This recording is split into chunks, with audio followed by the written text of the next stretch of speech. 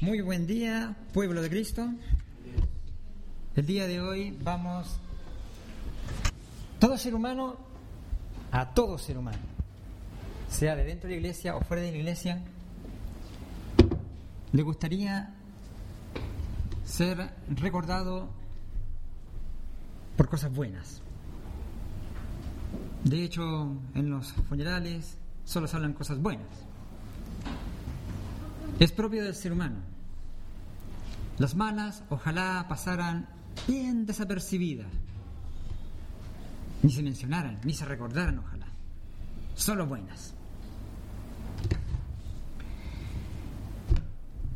En base a eso, ese anhelo, ese deseo de querer solo tener cosas buenas, que es un objetivo muy bueno en el ser humano, deseado, pensado, pero poco esfuerzo hay de por medio para lograrlo. Casi más es espontáneo nada más.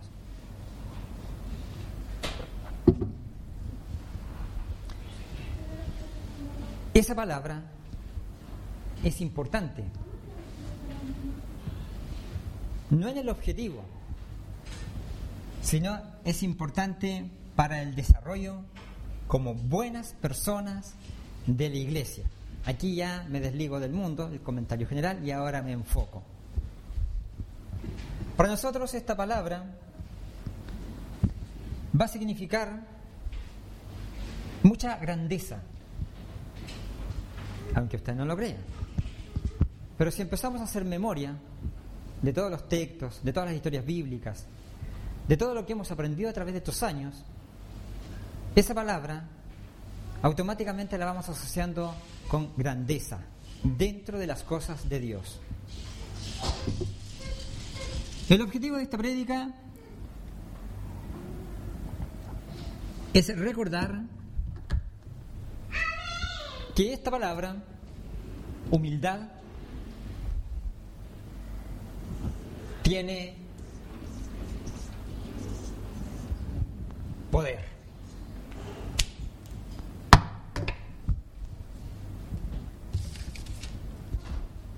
Es una palabra con mucho poder dentro de la espiritualidad de los hijos de Dios, los hermanos de Cristo. Recordemos que Cristo mismo lo dijo: vosotros sois mis hermanos si hacéis lo que yo os digo. Entonces, teniendo eso presente, vamos a hacer memoria de todo eso, justamente para poder refrescar este concepto que tenemos de estar en la gracia de nuestro Salvador, en la gracia de Dios. Humildad. Para ello, dos historias. Vamos a ir rápidamente a dos historias. No me voy a distraer con el contenido completo de la historia, la primera y la segunda, sino lo preciso, para que vayamos más o menos comprendiendo un poco. Ustedes le pueden añadir mucho más para entender un poco el sentido de la humildad. Primera historia, Libro de Jueces, capítulo 16. Dice Jueces 16: lo que vamos a buscar en esta historia no es todo lo que sucedió, sino que nos vamos a ir directamente dentro de lo que Sansón vivió con Dalila. No sé si sería la segunda, tercera o cuarta esposa, da lo mismo. Había otra anterior a ella. Sansón, un hombre bendecido por Dios, con un don único, en este evento de su vida abusó de esta cualidad. Dalila, ahí brevemente solamente, quería saber cuál era el origen de la fuerza de Sansón, justamente para poder pasar la información a los filisteos, y los filisteos de esta manera pudieran tomarlo preso, matarlo, cosa que ocurrió más adelante, pero de otra manera, nada más. Dentro de la historia, cómo se iba desarrollando el evento entre Dalila y Sansón, 4 veces podemos ver que a Sansón le faltó justamente humildad, sometimiento a Jehová. Ahí uno podría ver que se confió en sí mismo, confió en que este don no lo abandonaría jamás. Hubo una confianza excesiva, propia, que es algo que todo ser humano también tenemos. Todos de pronto confiamos más en nosotros mismos. Dice el 16:7: y le respondió Sansón: si me ataren con 7 mimbres verdes que aún no estén enjutos, entonces me debilitaré y seré como cualquiera de los hombres. Estaba jugando un juego macabro. No logro imaginarme cuál sería la postura de él frente a esta situación en la que él se sentía muy confiado. Luego dice el 16:11: y él le dijo: si me ataren fuertemente con cuerdas nuevas que no se hayan usado, yo me debilitaré y seré como cualquiera de los hombres. Otra vez no reflexiona en que todo lo que él es, todo lo que él tiene, es por gracia de Jehová. Segunda vez.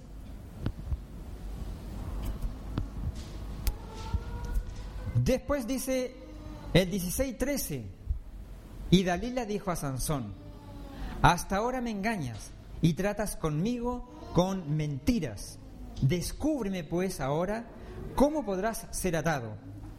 Entonces él le dijo: si tejieres 7 yejedas de mi cabeza con la tela y las asegurares con la estaca, bla, bla, bla, bla, ahí va el resto.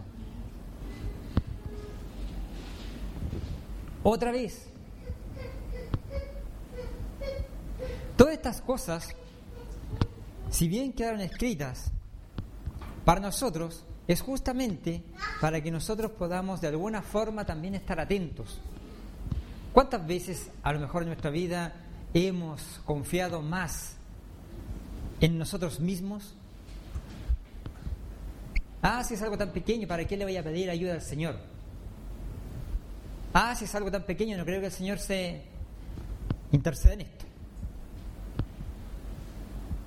O quizás la otra parte sería compleja: esto es demasiado. Tal vez el Señor no tiene nada que ver con esto, lo haré por mi cuenta. ¿Cuántas veces hemos, a lo largo de nuestra vida, en más de una ocasión, hemos concluido de esa forma? No somos diferentes a Sansón. No hay sometimiento a Jehová. Tercera, ahora vamos por la última de Sansón. Jueces 16:16. Y aconteció que presionándole ella cada día con sus palabras e importunándole, su alma fue reducida a mortal angustia. Le descubrió, dice el 17, le descubrió pues todo su corazón y le dijo: nunca a mi cabeza llegó navaja, porque soy nazareo de Dios desde el vientre de mi madre. Si fuere rapado, mi fuerza se apartará de mí y me debilitaré y seré como todos los hombres. Ahí se acordó de Jehová. Porque soy nazareo de Dios desde el vientre de mi madre. Pero aún así, si vemos en el versículo anterior, ¿qué dice? Después de una coma: su alma fue reducida a mortal angustia. ¿Por qué? ¿Porque no se había acordado de Jehová? ¿Porque no se había humillado ante Él? ¿Porque no la había buscado? No. Entró en mortal angustia por las palabras de Dalila.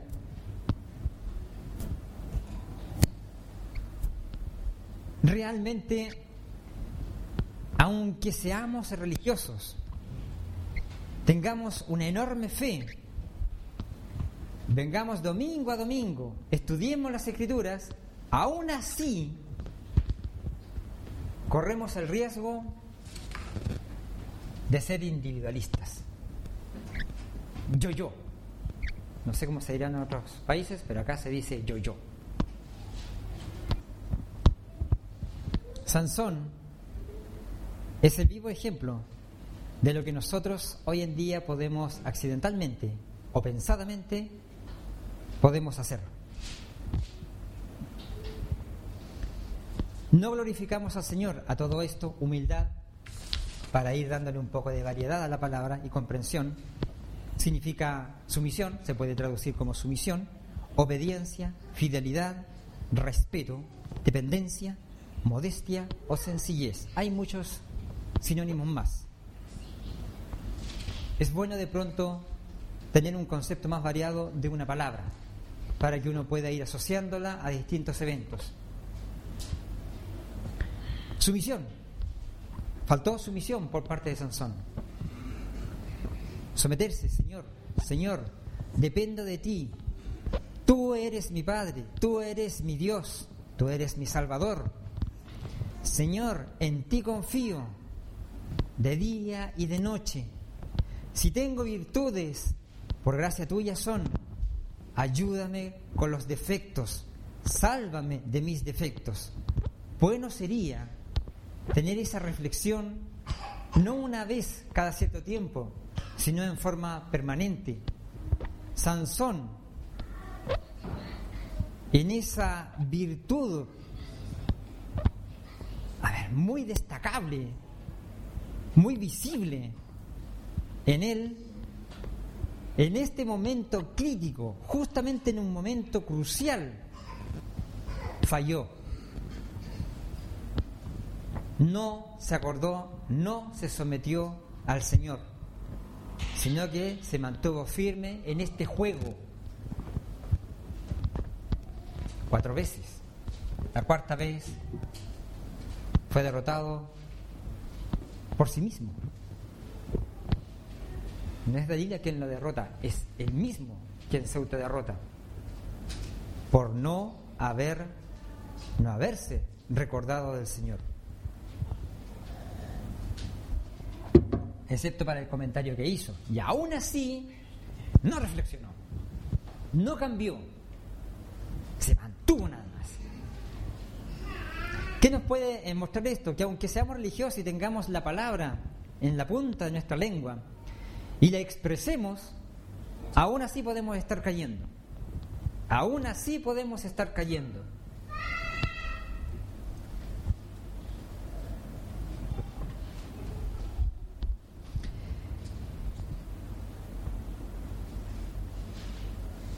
Sí, aquí puse algunos ejemplos más simples. Poco interés en la lectura, sí, también puede ser un acto de soberbia, un acto de autoconfianza. No buscar el consejo bíblico, también puede ser un acto de autoconfianza. Usar más el razonamiento personal. Pocas oraciones. Entregarse a lo común de la vida, ¿sí? Son algunos ejemplos que aquí puse de autoconfianza. Soy capaz. Puedo jugar este juego. Vamos a la segunda historia. Primera de Samuel 17, Primera de Samuel capítulo 17. Dice el verso 26. Son algunos versos nada más. La historia ya la conocemos, no es necesario repetirla tanto. Dice el 26. Entonces habló David a los que estaban junto a él, diciendo: ¿qué harán al hombre que venciere a este filisteo y quitare el oprobio de Israel? Porque ¿quién es este filisteo incircunciso para que provoque a los escuadrones del Dios viviente? Dice más adelante, en el 28: y oyéndole hablar Eliab, su hermano mayor, con aquellos hombres, se encendió en ira contra David y dijo: ¿para qué has descendido acá? ¿Y a quién has dejado aquellas pocas ovejas en el desierto? Yo conozco tu soberbia y la malicia de tu corazón, que para ver la batalla has venido. Dice el 29. David respondió: ¿qué he hecho yo ahora? Haciéndose el desentendido. ¿No es esto mero hablar? Una postura. Dice el 36. Fuese león, fuese oso, tu siervo lo mataba. Y este filisteo incircunciso será como uno de ellos, porque ha provocado el ejército de Dios, del Dios viviente. Lo que quiero rescatar de estos versos dentro de esta historia son justamente una postura, porque la postura se ve. En las palabras que usa se ve una postura. ¿Quién es este filisteo incircunciso? Una postura de menosprecio. Más adelante, sus hermanos ya tenían un cierto reconocimiento de él. Yo conozco tu soberbia, le dicen por ahí. Más adelante, otra línea. ¿No es esto mero hablar? Postura. Hay una postura. Después vuelve otra vez a repetir al final: y este filisteo incircunciso.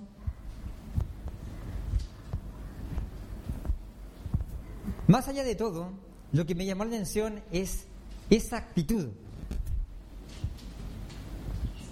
que nosotros también podemos tomar. Nosotros somos los salvos y el resto de las religiones perdidas. ¿Sí? Yo también era uno de esos que lo afirmaba, pero con pies de plomo. No había quien me sacara de ahí. A través del tiempo uno va aprendiendo más. Y así como eso, ¿cuántas veces también hemos tomado una actitud que a los ojos del resto es como la de David en estos momentos, con esas palabras?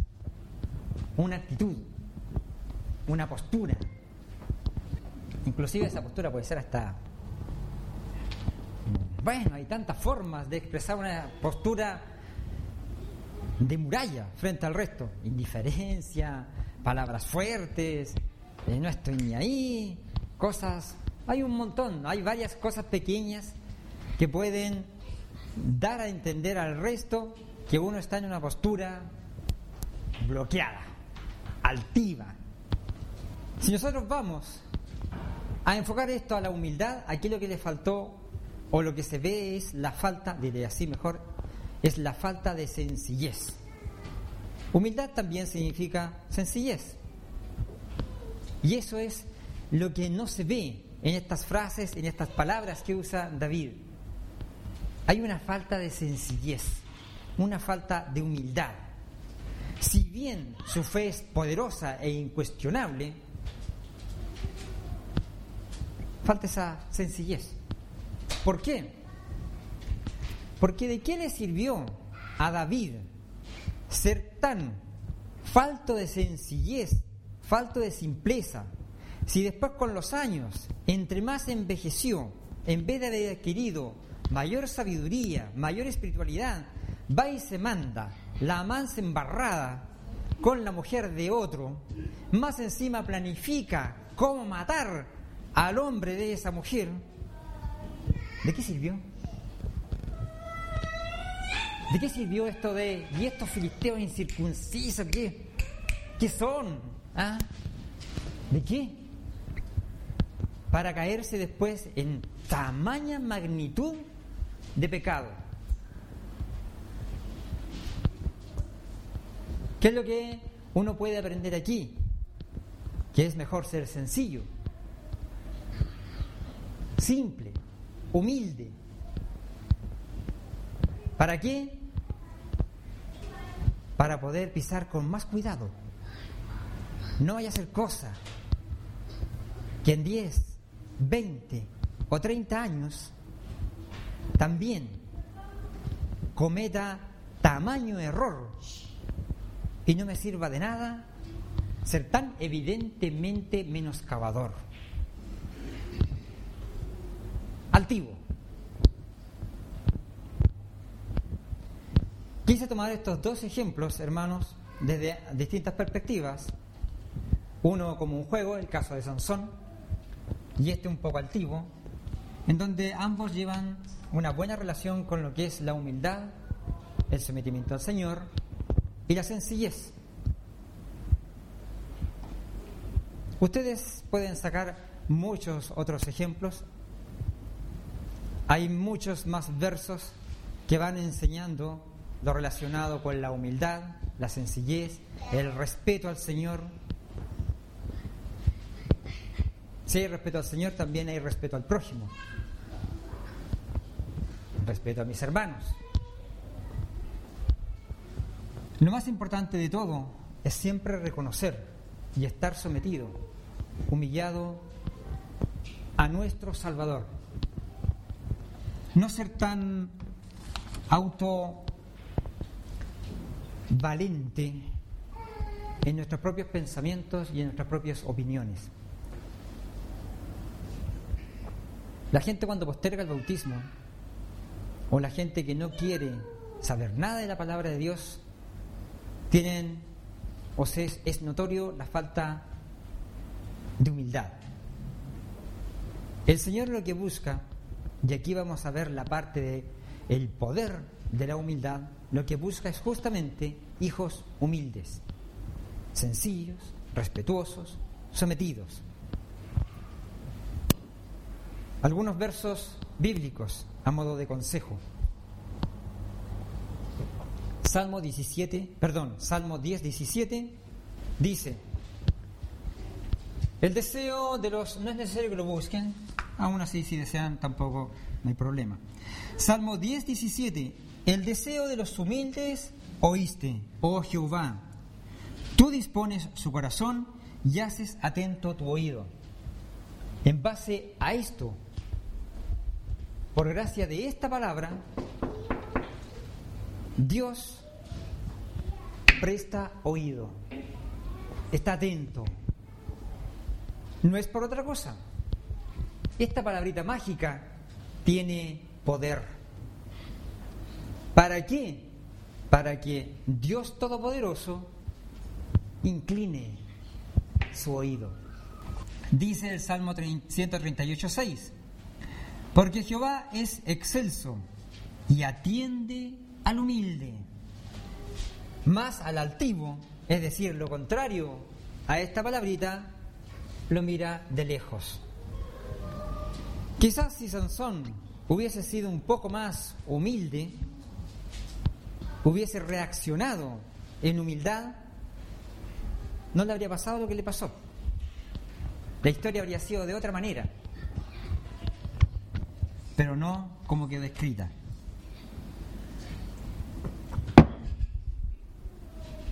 Salmo 194:4.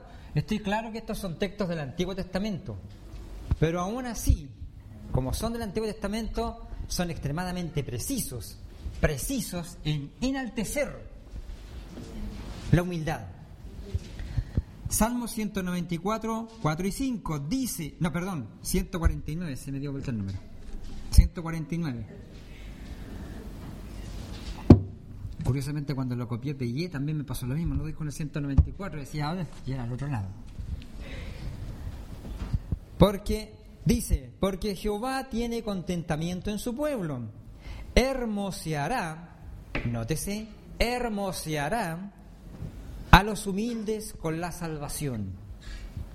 Regocíjense los santos por su gloria y canten aún sobre sus camas. Ahí el resto del contenido está dentro de un texto.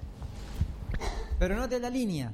Dice: porque Jehová tiene contentamiento en su pueblo, hermoseará a los humildes con la salvación.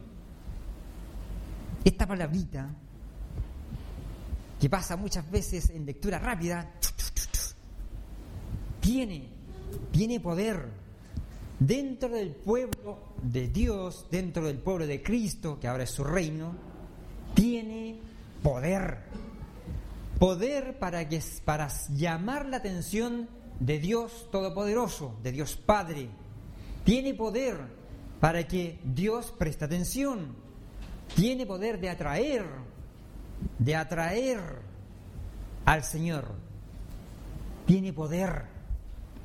No es una palabra que está ahí solamente sin hacer ninguna función. La tiene.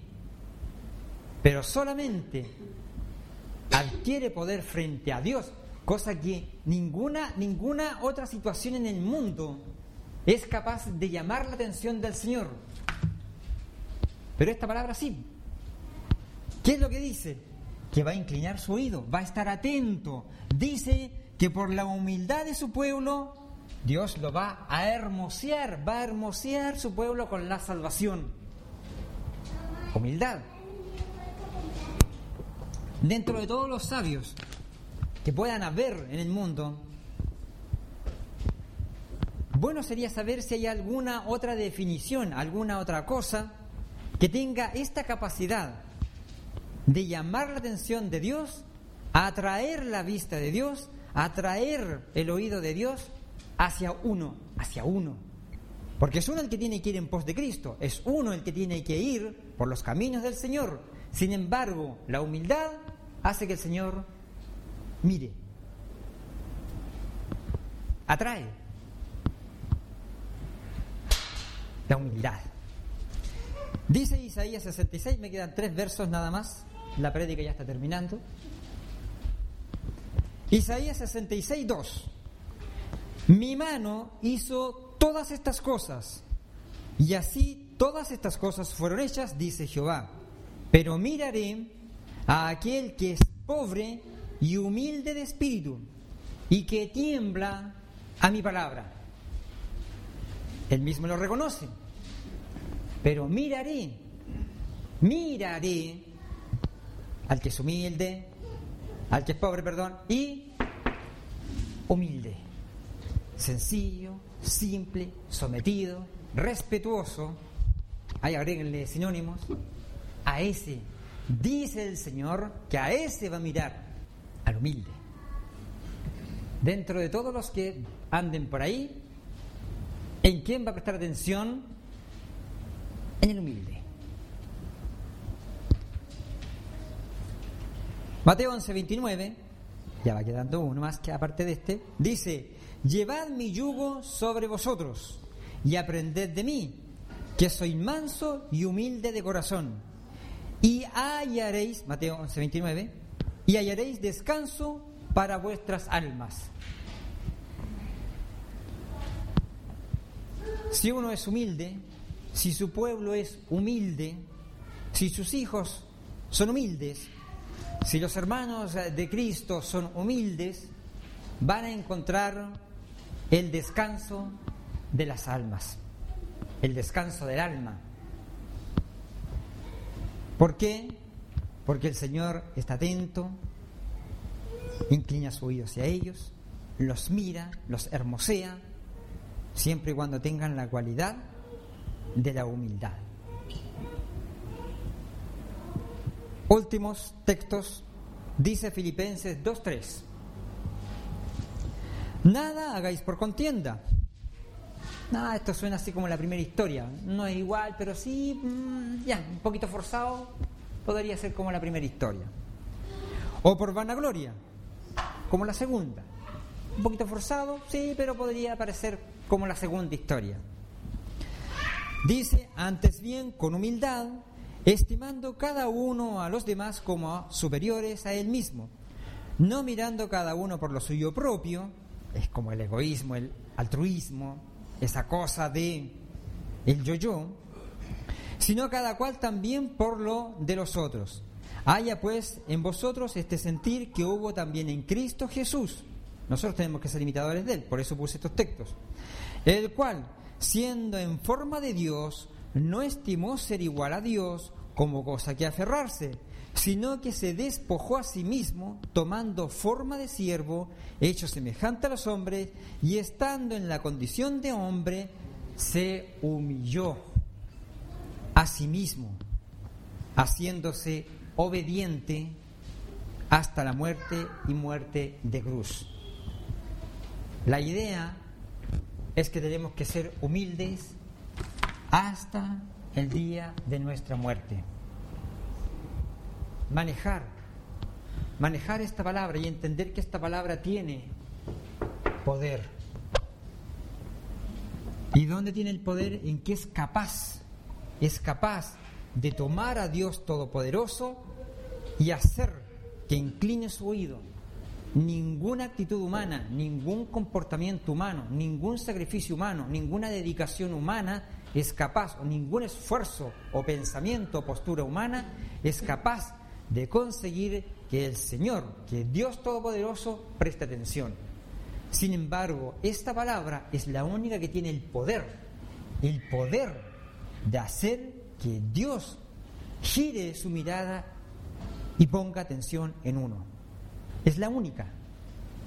Tiene ese poder. Por lo tanto, nosotros, como conocedores de la Escritura, perfectamente bien podemos tomarla, descifrarla, manipularla, manejarla, hacerla propia. ¿Solamente para qué? Para que Dios siempre esté con su oído atento sobre nosotros, con su mirada puesta en nosotros. Esta simple y sencilla palabra es capaz de hacerlo. No olvidemos la historia de Sansón y muchas otras historias que podemos encontrar, ni tampoco la de David. Hay ciertas cosas que no sirven de nada. Es triste, por lo demás, tener que recordarnos siempre de nuestros hermanos antiguos para las cosas malas. Lo lamento por Sansón, lo lamento por David, porque si ellos fueran hermanos, a lo mejor los habríamos echado ya de la iglesia, tanto señalarle sus pecados. La culpa tuya, tú lo hiciste. Me dio pena cuando le toqué la llaga otra vez a Sansón y a David. Es triste, porque todos queremos que se nos recuerden por cosas buenas, y sin embargo esos personajes los ninguneamos, los manoseamos, les metemos el dedo en la llaga, siempre tu pecado, y ahí estamos. Qué triste. Pero bueno, así lo quiso el Señor, así lo quiso Él. Hermanos míos, ya hice la conclusión. En el nombre de nuestro Señor Cristo Jesús, Dios nos bendiga a todos.